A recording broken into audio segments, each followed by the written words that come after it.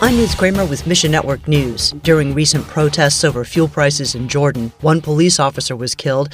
Police also conducted a raid to catch the perpetrator, in which 3 more officers died. The government then banned the social media app TikTok after videos of the protests appeared on the site. Samuel with Redemptive Story says churches across Jordan have decided to forego Christmas services as a safety precaution while also mourning the violence. Join them in prayer for peace and healing.